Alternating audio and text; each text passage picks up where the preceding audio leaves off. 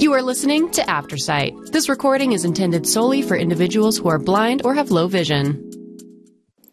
Hello, you are listening to the Boulder County News. My name is Leslie Madsen. Today's top stories: most Coloradans cannot afford food and housing after end of pandemic protections survey finds. The percentage of Coloradans who said that they struggle to afford housing and rent has rebounded to pre-pandemic levels after temporary support expired, while the share reporting mental health challenges has continued to rise. One bright spot in the newly released Colorado Health Access Survey, which collected responses from about 10,000 randomly selected households, was that the uninsured rate fell to a new low of 4.6 in 2023. But that number may not reflect the current situation, since the surveys came in between March and September and included only a few months when the state was removing residents from Medicaid, said Sarah Schmidt, who is the president and CEO of the Colorado Health Institute. During the COVID-19 public health emergency, states could not remove most people from their Medicaid rolls, but that protection ended in early 2023. Colorado started removing residents in May if the state Medicaid program could not verify their eligibility and if they didn't return paperwork proving they were qualified. We don't know how many Coloradans who are on Medicaid have found other coverage, Schmidt said during a press briefing on Wednesday. Some may have lost coverage. The loss of pandemic protections already showed up in some areas, though. The percentage of people who reported they worried that they wouldn't have a stable place to live in the next 2 months rebounded to roughly the same level as in 2019, with 16.9% of renters and 2.4% of homeowners expressing that concern. The percentage of renters who said that they were worried was up by more than one-third compared to 2021, when the country was under an eviction moratorium for the first half of the year. Food insecurity, which the survey defined as eating less than a person thought they should because they could not afford food, was higher than before the pandemic, with 11.2% of respondents saying that they experienced it. In 2021, the food insecurity rate dropped to about 8.1%, partially due to a temporary increase in the food assistance dollar, Schmidt said. The return to normal levels of assistance, plus the rise in grocery prices, pushed more people's budgets to the brink, she said.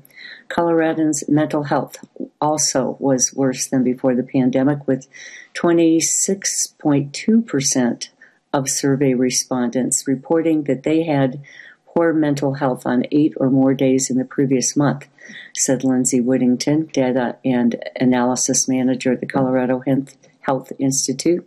The economic and psychological trends may be related, since poor mental health was most common in adults under 50, they said. We saw that mental health challenges did not go away as the pandemic eased, Whittington said. We know that there have been many financial and social stressors impacting adults.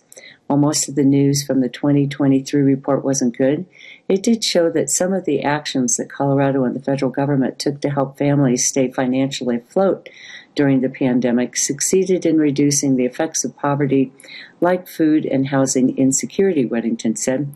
We know that policy works, they said. Boulder County approves $4.725 million in agricultural land purchases.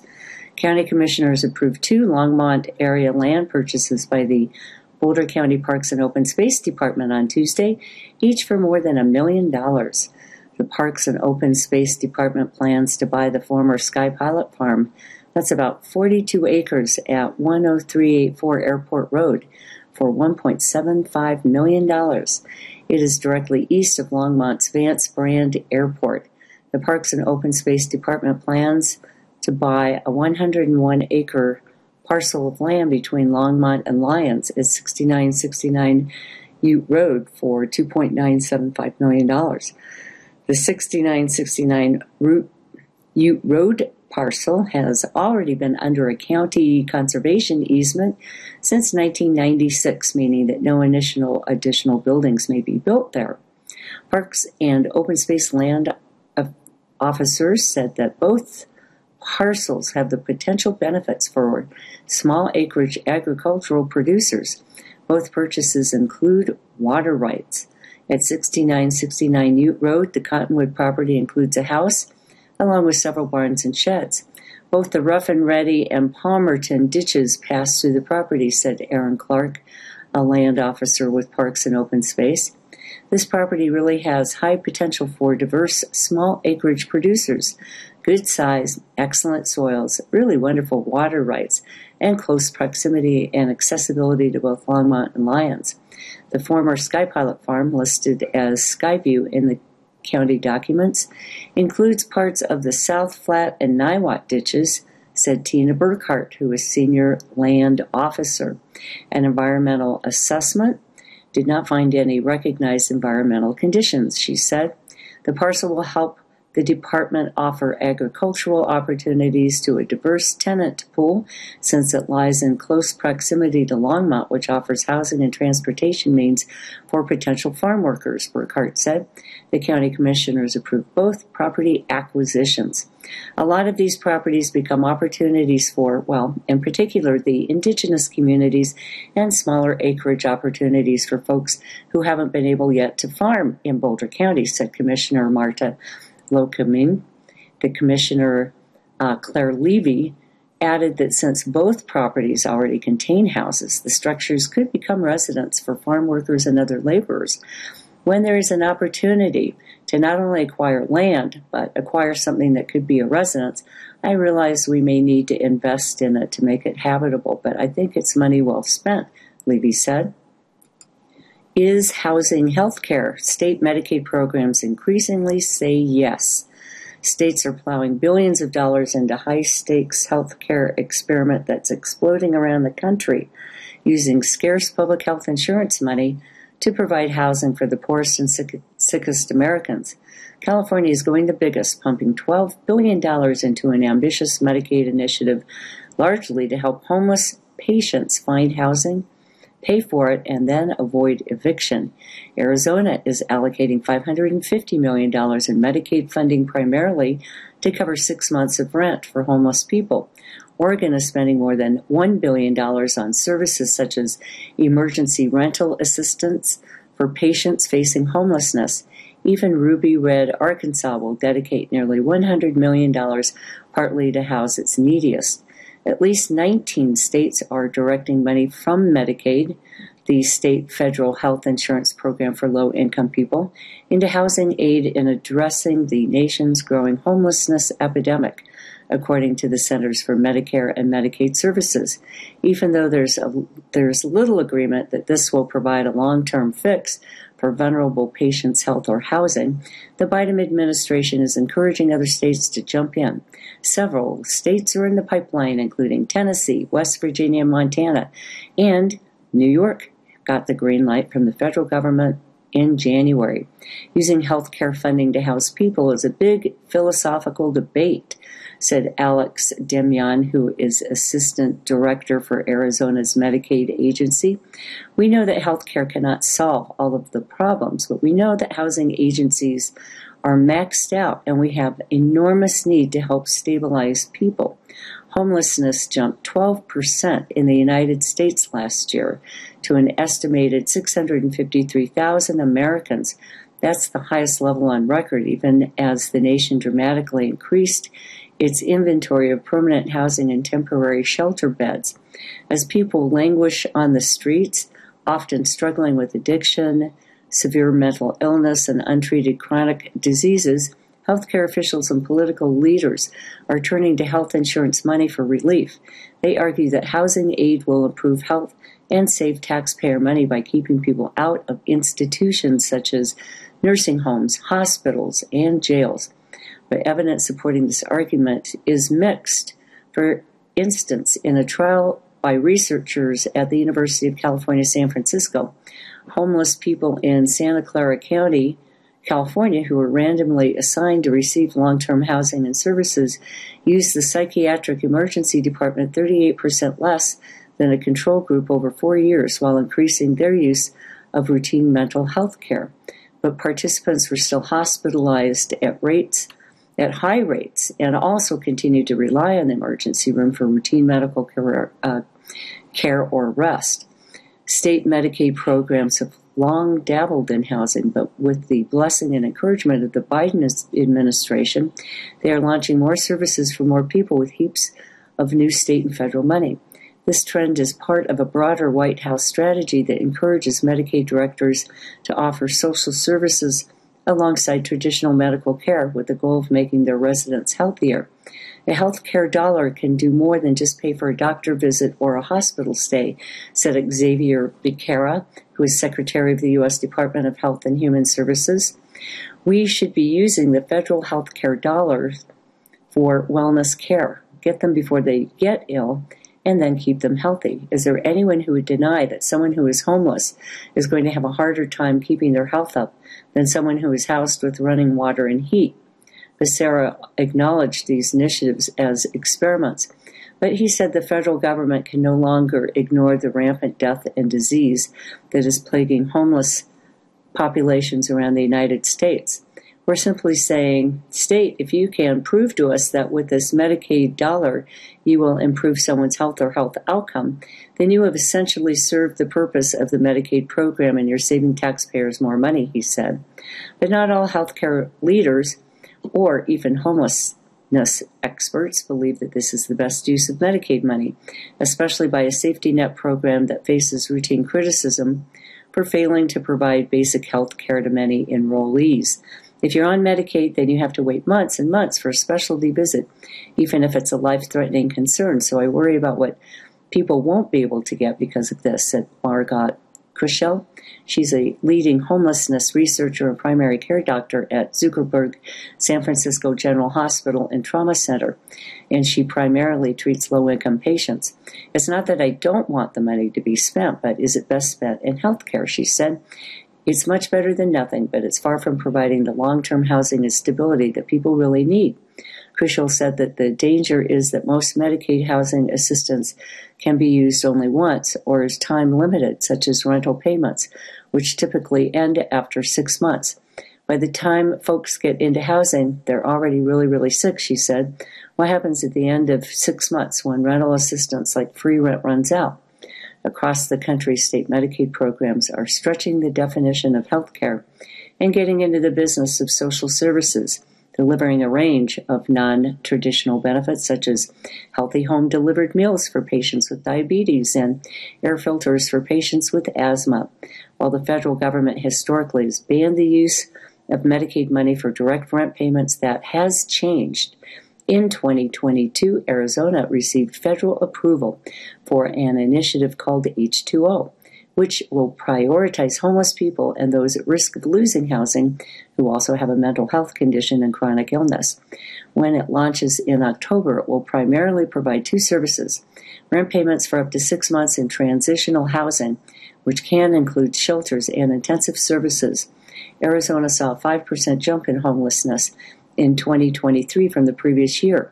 Its program will supplement a separate state-funded Medicaid initiative that provides 3,000 rent vouchers for people in southern Arizona who have a severe mental illness and are homeless or at risk of becoming homeless. About 5,000 people are on the waiting list for a voucher. We've seen such positive health outcomes that cost reductions as a result, so it made total sense for us to expand our work in that space, Demian said. That program slashed ER visits 45% and reduced hospital inpatient admissions 53% at the 6-month mark after patients started receiving services, while increasing less costly preventative care 56% and saving $4,300 per member per month, all according to state data. California, home to nearly 30% of the nation's homeless population, saw a nearly 6% jump in homelessness in 2023 to about 180,000 people. The state launched its massive CalAIM initiative in 2022 to offer a variety of social services to a small sliver of the state's roughly 15 million Medicaid enrollees. A large share of the resources are going to housing services for homeless people or those facing eviction, such as covering security deposits and enlisting case managers to hunt for available apartments. State leaders in California are also asking the Biden administration for permission to provide 6 months of rent. If you're saddled with a great deal of either physical or behavioral health conditions, whether it's diabetes or HIV, high blood pressure, or schizophrenia, without housing it's really hard to stabilize those conditions, said Mark Galey, Secretary of California's Health and Human Services Agency. But Mark Galey also cautioned that Medicaid's core focus must remain on getting people healthy, even if they're living outside, which is a monumental and expensive challenge because of conditions like diabetes, heart disease, and HIV requires continuous treatment and often multiple medications. I do not think that healthcare is responsible for solving homelessness in California or anywhere else, he said, but if housing instability or lack of housing is one of the key drivers in getting in the way of being healthy, then we absolutely need to pay attention to it. Health insurers that provide Medicaid coverage in California can choose whether to provide housing services, but in Oregon is requiring Medicaid insurers to do so. Homelessness grew 12% in Oregon from 2022 to 2023, but the state is targeting patients at risk of becoming homeless. Participants will be eligible for 6 months of rent and other services when the program launches this November, said Dave Baden, who is Deputy Director of the Oregon Health Authority. We are really trying to focus on people teetering on the brink, Baden said. If you're already homeless, you really need longer, sustainable housing dollars to keep that person housed. It's not just states that are experimenting with this approach. Kaiser Permanente is one of the health systems that has invested its own funds into housing. In recent years, Kaiser, the health giant, has committed hundreds of millions of dollars to help maintain or build thousands of affordable housing units, in addition to providing housing-related Medicaid benefits for its members. We have to do something. The crisis is out of control, said Bechara Kalcher, who is Kaiser's chief health officer. And in more healthcare news, what to do if your hospital drops your Medicare Advantage plan. Slightly more than half of Medicare-eligible people are enrolled in Medicare Advantage, but hospitals around the country have been dropping Medicare Advantage plans due to issues with prior authorizations and denials. Hospitals and health systems in at least 11 states announced in 2023 that they would be out of network for some or all of Medicare Advantage plans in 2024. It's really a problem for people, said Katie Votava, who holds a doctorate in health economics and nursing and is president and founder of Good Care. That's a consulting firm focused on the economics of healthcare. This has always been a problem, but it's getting worse. It's not only the reimbursement rates, but the approvals have become so onerous for providers to deal with. Among other things, Medicare Advantage plans require patients to get prior authorization for more services than original Medicare. Prior authorizations require time on the part of a medical provider, and the requests aren't always successful. It's not like you get paid more to compensate for the fact that you spent all this doctor time jumping through hoops, said Melinda Coghill, who is co-founder and CEO of 65 Incorporated, that offers guidance on Medicare. Essentially, it's a huge money loser for medical practices. Nielsa Cruz, an administrator and patient advocate at rheumatology practice in Milwaukee, recalls spending 2 hours trying to reach an insurance representative just to advocate for one patient. Many of the critical administrative and clinical functions have been outsourced by these plans, she said. Medicare Advantage companies say that prior authorization does have benefits, but they've taken steps to ease the burden on providers and patients. United Healthcare, for instance, announced last year that it would eliminate almost 20% of its prior authorizations. Prior authorizations help ensure member safety and lower the total cost of care, but we understand that they can be a pain point for providers and members, said Dr. Ann Docimo, who is Chief Medical Officer at United Healthcare. Hospitals are also frustrated by administrative delays and denials for care. In October 2023, St. Charles Health Systems in Oregon announced it would be dropping 3 Medicare Advantage providers in 2024. We care deeply about our patients and the care they receive, which is why We are unwilling to continue with the status quo with Medicare Advantage plans that result in restrictions to patient care, longer stays, and administrative burdens for providers, said the chief clinical officer for St. Charles. So how big an issue is it, and what can patients do? Although Medicare's fall open enrollment period has ended, Medicare Advantage open enrollment does run from January 1st to March 31st each year. And during that time, Medicare Advantage enrollees can switch plans or return to original Medicare. If you are outside an open enrollment window, you might be able to take advantage of a 5-star special enrollment period, which allows you to switch from your current Medicare Advantage plan to a 5-star plan in your area. You can do this once between December 8th and November 30th of the following year. That hinges on whether you have access to a 5-star plan, said Meredith Freed. She is Senior Policy Manager for the Program on Medicare Policy, a health policy think tank. So do your research before jumping to another plan. If you're considering switching because you're concerned about having access to a specific provider or hospital, I would suggest calling that provider to make sure that they're in network for any plan that you are considering, Freed says. And if you're outside of open enrollment or you don't qualify for a special enrollment period, you'll just have to wait for the next open enrollment period in order to change plans unless you move, which Coghill calls the nuclear option. When you move, you do have a Medicare do-over, Coghill said. You just have to move out of your Medicare Advantage plan service area.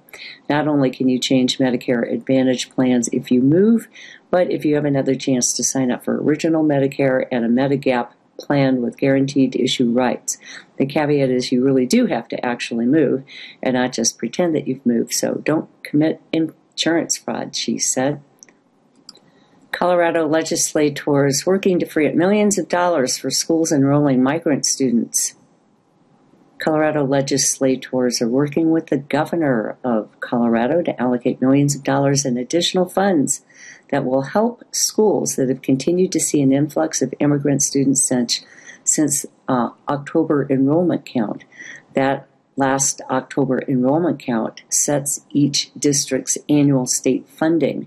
Representative Emily Sirota, a Denver Democrat, said she requested the Joint Budget Committee sponsor legislation that would set up a one-time cash fund of $24 million within the State Department of Education that the agency could use to distribute additional money to school districts based on an updated count of students.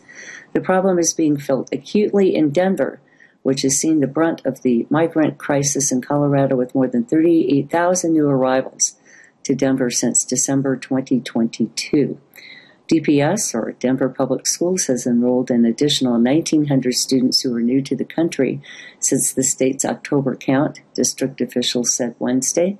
That means that Colorado's largest school district is currently short more than $20 million in state funding, which is set at about $11,000 per student each year. We've heard from schools all across the state that are trying to be responsive, Sirota said. There is widespread interest and support for us trying to do something this fiscal year for our schools and our teachers. Governor Jared Polis is working with the legislators on the proposal to provide additional funding to school districts with new arrivals. Spokesperson Shelby Wyman said, ensuring that school districts receive funding that they need to educate students where they are currently attending school has been a top priority since day one, he said. Legislators are trying to determine what is the best way for schools to verify the number of new students that they've enrolled since October, while accounting for any students who might have left. One proposal, Sirota said, is to use the number of students taking English language proficiency exams in order to determine how many new migrant children have arrived. Once a mechanism is agreed upon to count the number of students, Sirota said the idea would be for the Colorado Department of Education to then allocate funding on a per-student basis. But to get this done, legislators must first run and pass a bill. Jeremy Meyer, a spokesperson for the State Education Department, said the Joint Budget Committee has agreed that a bill should be introduced, but that the department has not yet seen a draft of any proposed legislation. The specifics of the bill have not yet been hammered out, Sirota said. We're not trying to alter the school. We are not trying to alter the school finance formula, she said. We're just really trying to set up a separate one-time pot of money that will address this current situation that the districts are managing. Boulder County awards $620,000 in environmental grants. On Tuesday, Boulder County officials said they would give $620,000 in environmental sustainability matching grants to 9 cities in the region to support things like electric landscaping equipment as well as recycling projects. This year's selection of projects, ranging from climate resiliency to cooling solutions to waste services, highlights the importance of place-based, community-led strategies, said Leah Yancey, Boulder County Senior Sustainability Strategist. Boulder is set to receive $215,990 to help workers switch over to electric landscaping equipment and to support urban forestry growth. Longmont was granted over $201,000 to help improve neighborhood cooling systems and to bolster recycling initiatives at city parks. Lafayette will also use its $63,000 to improve recycling in its parks, as well as to convert a fire station's turf lawn into xeriscape landscaping. Officials in Erie, Jamestown, Lyons, Nederland, Superior, and Louisville are all set to use their grant money for various local initiatives to improve energy efficiency. In Boulder County, we are turning our climate and sustainability goals into reality, one project at a time, said Boulder County Commissioner Claire Levy in a statement. This $620,000 investment across 9 communities isn't just about funding. It's a testament to our collective commitment to a sustainable future. The Sustainability Matching Grant Program started back in 2014. In 2016, voters approved a 0.125% countywide sustainability tax. That designates a portion of sales and use tax revenue to fund sustainability programs and infrastructure. Each city is required to match a quarter of the funding that it requests from the program with its own funds. And turning to news from Lafayette, Lafayette is partnering with Sister Carmen for water bill help. Lafayette residents may get help with their water bills. The city is partnering with the Sister Carmen Community Center to pilot a new program to help qualifying residents. In the first year of the program, qualified Lafayette water customers who are older adults or on a fixed income can receive a $7.50 reduction for 2024 water bills. Residents can email the Sister Carmen group at info@sistercarmen.org, or residents can call Sister Carmen group at 303-665-4342 to access the program. In January, the Lafayette City Council approved increasing monthly water service fees and use rates. Public Works Director Jeff Arthur said at the January 2nd meeting that the average single-family home will see a $6 increase to a winter water bill and a larger increase this summer. FBI and police investigate Lafayette Chamber fraud case. The FBI and local police are investigating a fraud case that happened at the Lafayette Chamber of Commerce late last year, said Katie McNeil, who is the Chamber's executive director, as well as Brian Rossi Pajla, who is Lafayette Police Department Deputy Chief. Because this fraud incident is still under investigation, both McNeil and Rosa Pia said that they are unable to share more details about the case. A Chamber email in January said that the Chamber was a victim of a bank fraud perpetrated by professionals. McNeil said the Chamber does not have the exact date of the fraud, but only that it affected the Chamber's bank account and no Chamber members' information was compromised. The January email said the Chamber is financially strong and there will be no impact to our regular business operations or events. As the investigation continues, however, McNeil said people at the Chamber want to help local businesses avoid future scams. Cyber criminals are able to appear as legitimate people, and the chamber wants to help businesses learn how to be vigilant and avoid scammers, she said. We want to take this opportunity to share what happened to us so that everybody else can learn from it. In April, the Lafayette and Erie Chambers of Commerce plan to host a joint seminar on fraud, McNeil said. While no specific date has yet been set, the organizers plan to have a banker and an information technology professional speak with business owners to help them identify scammers. The seminar will give business owners tips on how to protect themselves from fraud attempts. McNeil took over the Chamber's executive director in January 2024 after her predecessor, Vicki Trumbo, retired. Trumbo was the executive director of the Chamber for 34 years. In response to a reporter's question, McNeil said that Trumbo made the decision to retire in August 2023 and that the fraud case had nothing to do with her retirement. And moving to some news from Broomfield, the North Metro Fire Department in Broomfield is going to hold a bleeding control class and CPR classes on March 2nd. When someone has a traumatic injury, being able to control the bleeding greatly increases the chance of survival, fire officials said. Participants will learn how to pack a wound and how to apply a tourniquet during the bleeding control class from 10:30 to 11:30 a.m. on March 2nd at North Metro Fire Department headquarters, which is located at 101 Spader Way in Broomfield. Similarly, if somebody goes into cardiac arrest outside the hospital, chances of survival are near 10%, officials said. If someone performs CPR at the person, chances of survival increase significantly. Fire officials will hold CPR training from 8 until 10 a.m. and from noon until 2 p.m. March 2nd. You can register online, and CPR certification will be offered through a partnership with the American Heart Association. Pucker up. Love and Arms Animal Sanctuary to hold kissing booth with beloved cow Maybelle. Maybelle the cow geared up for Valentine's Day by doling out smooches. Love and Arms Animal Sanctuary in Erie held Smooches with Mooches, Maybelle's kissing booth event last Sunday as a fun way for families to celebrate the February holiday.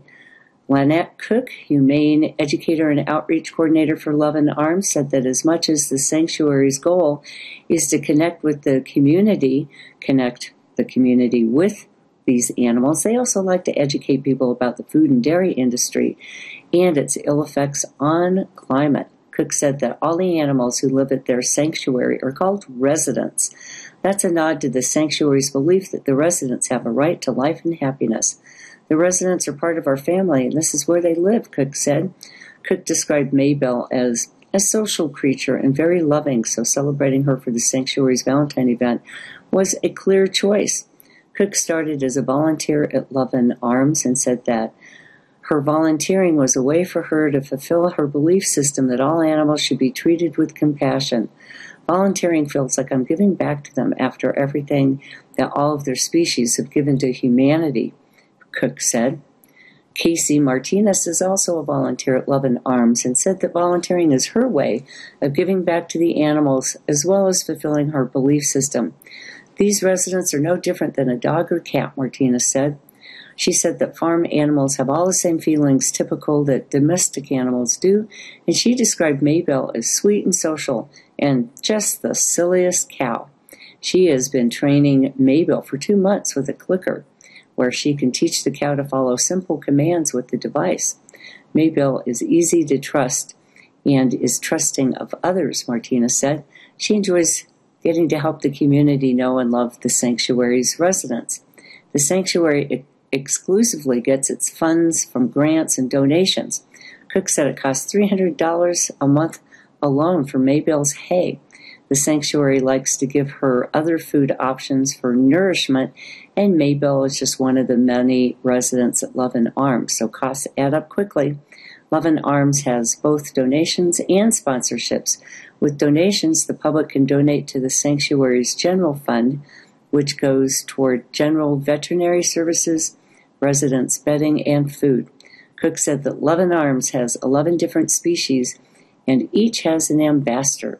Cook said people can get perks for sponsorships, either updates or information on the ambassador and a certificate about the resident species. People will get information about the species through the year, how they're doing, their different needs, and how the sponsorship money is going to be used, Cook said.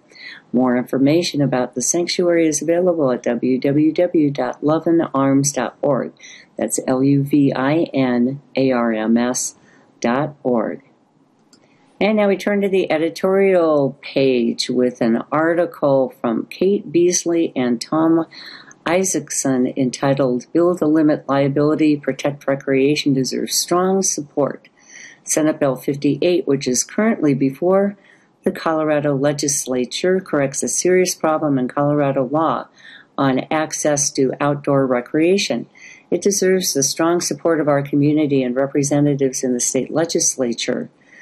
Senate Bill 24-058, that's Senate Bill 58, the Landowner Liability Recreational Use Warning Signs Bill, addresses the question of the circumstances under which landowners who allow people to recreate on their property for free may be sued for injuries occurring to those people.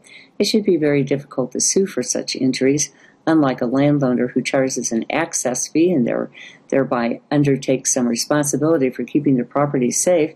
A landowner who just lets you use their property for free is not undertaking any such responsibility. And outdoor recreationalists overwhelmingly understand that they assume the risks of using somebody else's property. It is fundamental to responsible outdoor recreation that we study the landscape, evaluate the risks, know our limitations, make good decisions about where and how to recreate outside, and accept the consequences if something goes wrong. The existing Colorado recreational use statute was understood to provide broad protection to landowners who allow people to use their property free of charge. But that stable situation recently was upended when the federal appeals court in Denver affirmed a multi-million-dollar judgment against the Air Force Academy for a cyclist who was injured on a path that was owned by the academy. Its interpretation of the Colorado statute suddenly caused landowners considerable worry over whether they were adequately protected from personal injury lawsuits. As a result, access to 5 14ers were closed, and access to many other important properties was cast into doubt. And events like the Leadville 100 races had to scramble to figure out whether they would be able to continue using their courses, which crossed numerous properties. Some insurance companies quickly took notice and dramatically raised rates for liability coverage. In response, a broad coalition of outdoor recreation groups and private and public landowners was formed to work on a legislative fix. For more information on this coalition, visit www.fixcrus.org. Last year, a bill was opposed by the powerful Colorado Trial Lawyers Association, which is composed of personal injury lawyers, and that piece of legislation died in the Senate Judiciary Committee. This year, the bill was revised to address CTLA's objections and now focuses on providing protection to landowners who place signs at key entrance points warning about any known dangers on their property. State Senator Dylan Roberts, who was a key vote against last year's bill, is now sponsoring Senate Bill 58. It deserves the full support of our community and our elected representatives. The city councils in this area and our county commissioners should express their support, as this bill is strongly in the interests of a community defined by recreation. As outdoor enthusiasts, we all have an interest in minimizing the risk that lands will be closed due to litigation worries. For numerous reasons, including all the mining claims that crisscross the land, hikers, runners, climbers, cyclists, equestrians, anglers, and others are often unaware of how many different owners' lands they are traversing.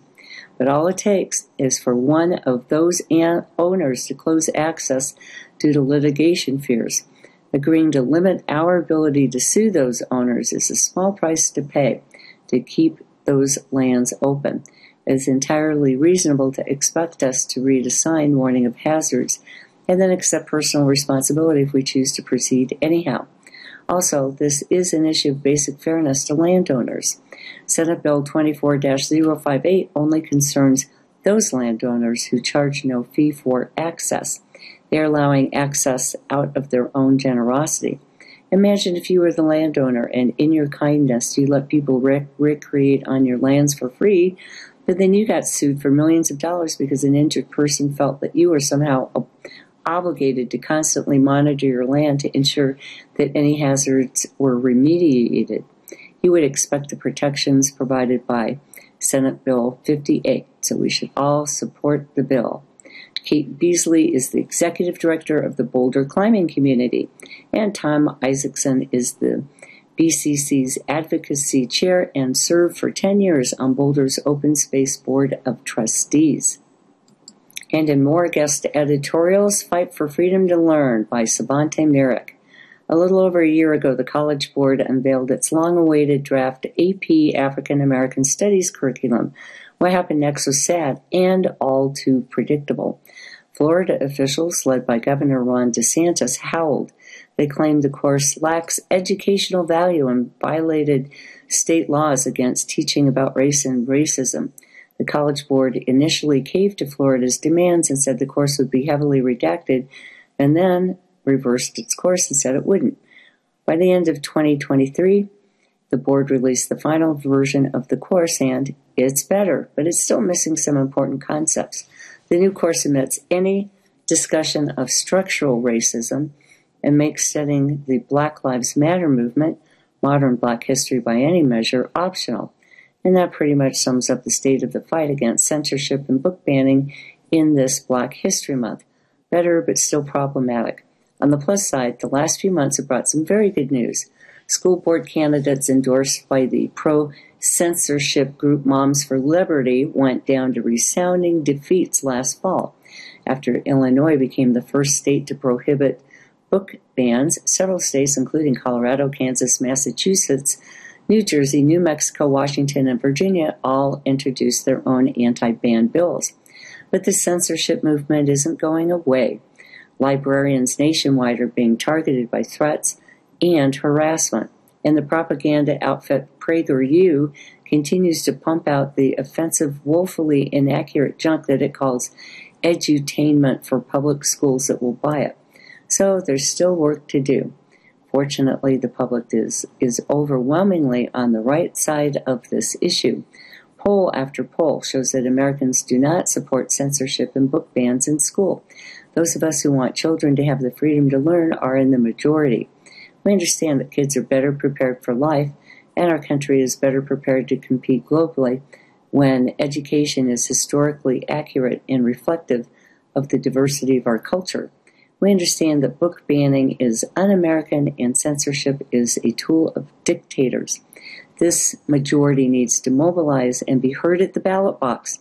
The defeat of pro-censorship school board candidates in 2023 was a great start. Now we have to take that momentum into the local, state, and national elections this fall. In the meantime, we also know that public pressure works. A public outcry got the College Board to change its plans for the African American Studies course. And when publisher Scholastic said it would segregate books about the Black and LGBTQ communities at its school book fairs, the public was outraged and Scholastic reversed its course. Together we have the power to stop the censors who want to whitewash our history and deprive kids of facts and stories that help them to understand our world. That applies to the Black experience in America, but also the experience of LGBTQ people, indigenous peoples, people of diverse faiths, immigrants, and people with disabilities, and more. Civil rights activists have pushed for decades for book publishers and educators to acknowledge and teach our full history and to awaken our consciousness as a nation. We refuse to go backwards. Black History Month is a great time for us to commit to using the power that we have to protect the freedom to learn. Our kids, our country will be better for it.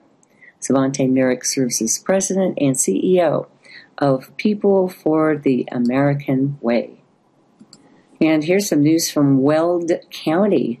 The Denver Zoo will expand its operations into the Lemke Family Preserve, which is a donated 570-acre tract east of Greeley in Weld County. That was all according to the Denver Zoo's press release announced last week. Conversations between the family and the zoo began about 18 months ago, said Bob Lemke, who is president of United Water and Sanitation District and a Weld County ranch owner. I've always been a big fan of the zoo and came to the conclusion that this made sense, Lemke told Biz West. I signed the documents for the donation last December. The gift was made, he said, because the Denver Zoo has been part of our family tradition since the late 1950s. Both Carol and I loved visiting the old zoo of our childhood, and we took our kids there many times. It's always a special family outing. With the stewardship provided to endangered species by the zoo through the preserve, we hope the zoo can be part of our family for generations. The preserve will not be open to the public, and both the zoo and Lemke were reluctant to disclose the exact location of the square mile of land in order to protect endangered species that will be kept there. It's a remote holding miles from the nearest public road, Lemke said. You'd have to drive through a lot of public land to get there. And according to a news release issued by the zoo, it will be developed in 2 phases. Phase 1 will be the facility expanding the zoo's breeding efforts to help threatened species survive and provide more space for its growing animal families, because it's running out of space in the 84 acres in Denver City Park. Besides being able to add new species to its program, the zoo will also gain greater animal shifting and holding capacity. It will have space to temporarily relocate some animals while it does maintenance or renovations in City Park. In the second phase, the zoo plans to transform the facility into a conservation center focused on conservation, breeding, and wild reintroduction of species that are threatened or endangered in Colorado and beyond. Lemke said that he understands the land will be largely include African ruminants, not members of the feline family.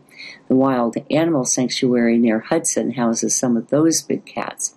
That's their enterprise, Lemke said, but we will work with them closely on planning, as well as on maintaining some of their water infrastructure and things like fencing.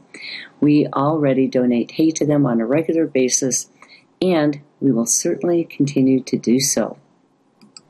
And in more education news, SVVSD CPR training. Students take the teaching lead.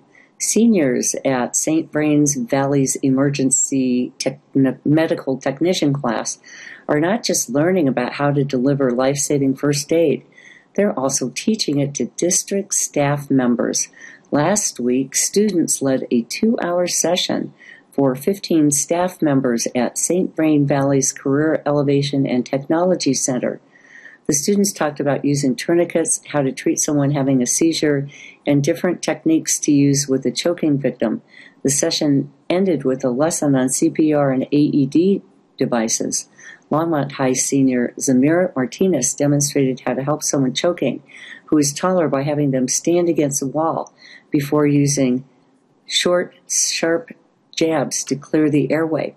Find the bottom of her ribs and punch until she coughs it up, Martinez said. Martinez said she has loved teaching others about first aid. Teaching keeps everything new in my head, she said. The students are overseen by EMS and health science instructor Karen Carr, and the students have trained about 300 St. Vrain Valley staff members in the past year.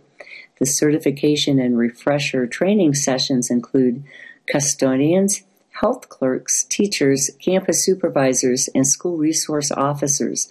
The certification is through the American Heart Association.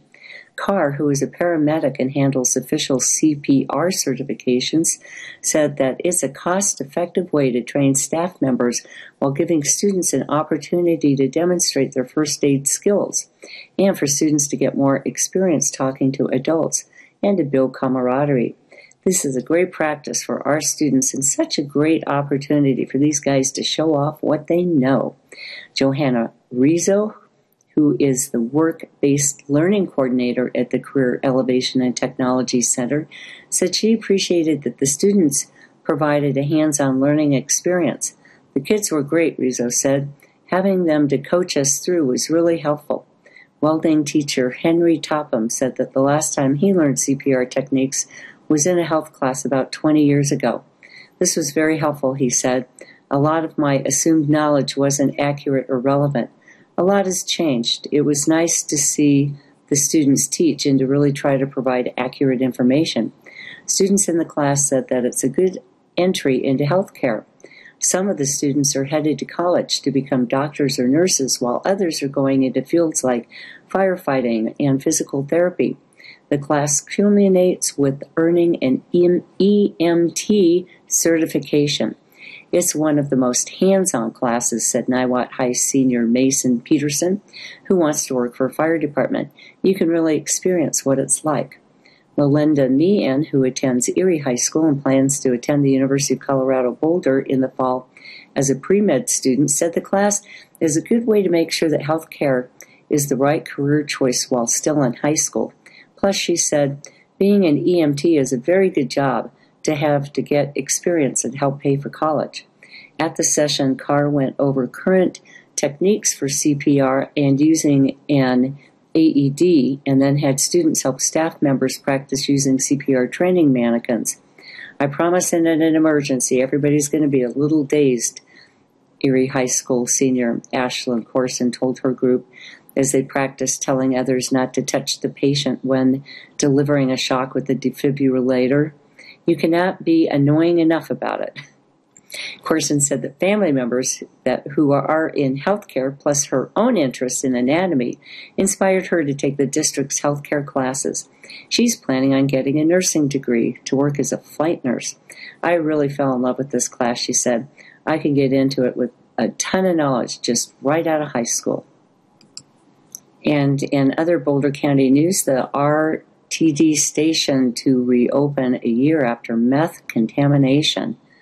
So the downtown Boulder station lobby will reopen on February 19th after a year of renovations to replace the building's interior ductwork, which was contaminated with methamphetamines last year. The inside of the station at 1800 14th Street in Boulder was closed last January, a year ago, after an investigation into strong odors emitting from a restroom revealed levels of meth exceeding the Center for Disease Control limits, all according to a Regional Transportation District news release. Residue was also detected in the ductwork and was impossible to clean out, necessitating a full replacement of the ventilation system. The collective goal of all employees involved in the project was to ensure that the station could be reopened in a safe condition, said RTD General Manager and CEO Deborah Johnson in a Monday news release. While illicit drug use is a societal issue that is not unique to RTD, it is our responsibility to provide employees and the public with a space that is clean and welcoming to inhabit. The agency spent $295,000 on external contractors in order to remediate the methamphetamine contamination, including testing for contamination, repairing areas that were affected by replacing all ductwork, and repainting the station interior, said project manager Pauline Haberman. The new ducts installed in the station have exterior insulation, which allows for the insides to be cleaned. Additionally, restroom ventilation was improved with more powerful exhaust fans that will keep smoke within those spaces. RTD also gave the lobby of the station a refresh, repainting walls, adding a new coating to the benches, and deep cleaning and sealing the main tile floor. You've been listening to the Boulder County News. My name is Leslie Madsen. If you enjoyed this program, please register for our free services at www.aftersight.org or by calling 303-786-7777.